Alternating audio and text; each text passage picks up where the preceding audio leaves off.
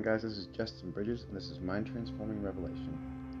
We'll be talking about Ephesians 2, 8 through 9 for this segment. The scripture tells us that faith without works is dead.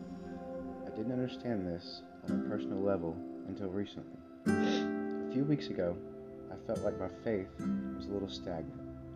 The mental attacks from the enemy were somehow penetrating and disrupting my peace. What I didn't realize was that I had gotten so busy with work that it was my only focus. I was still reading, but that was the extent of my faith. I had stopped looking for the ways to do the Lord's work, which is spreading love, or lending a hand to one of His children in need.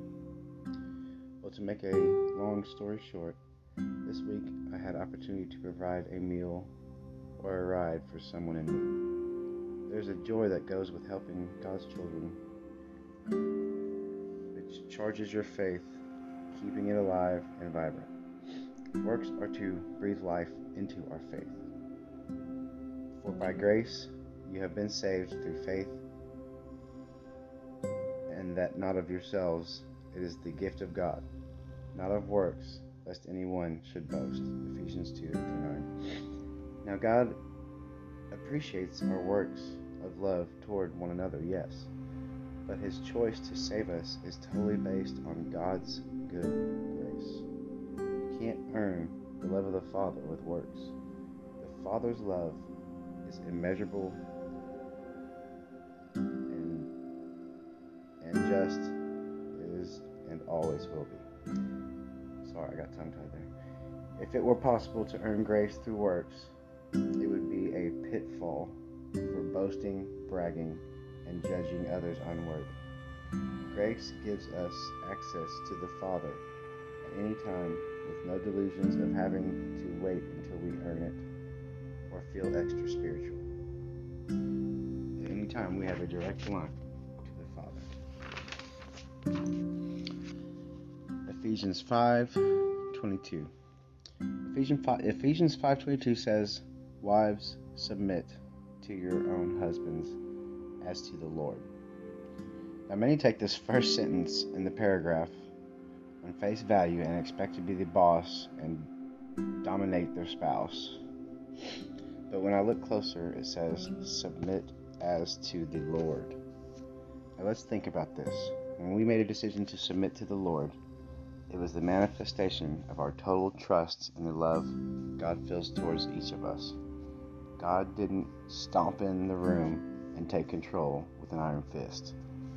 We lovingly relinquish control to a school of thought that we deem higher than any we possess. The passage goes on to say, "Husbands, love your wives just as Christ also loved the church and gave Himself for her." This is the key sentence that really sets the tone for the whole chapter. Christ gave Himself completely for the church down to His very last breath. When we dedicate a love this complete to our wife, it commands respect in the most loving way possible. Now, I said it commands respect, not demands respect. These are very different things.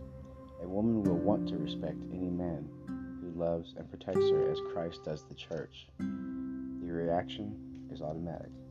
Everything reproduces what overshadows it. Love begets love.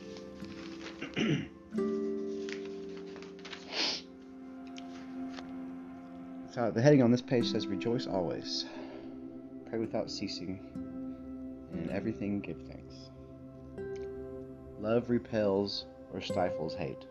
Praise of our Lord is a loving connection where we commune with the Father in an expression of our deep appreciation for the new life He brought all of us through His word and wisdom. Our giving thanks to God in the middle of the situation sanctifies us in that situation. The power of God left with us is released through our very words that we utter. We need not chase the devil out of the situation, rebuking and cursing him. No, he isn't working. He isn't worthy of our focus. He is already under our feet. Remember, we only need to focus on the Lord and our connection to Him. This reminds the enemy of where he really stands in the scheme of things, and he flees. I believe, like most avid liars, the enemy lies to himself as much as he does us, and runs from the discomfort of the truth, which is that a victory was granted to all of us in the end.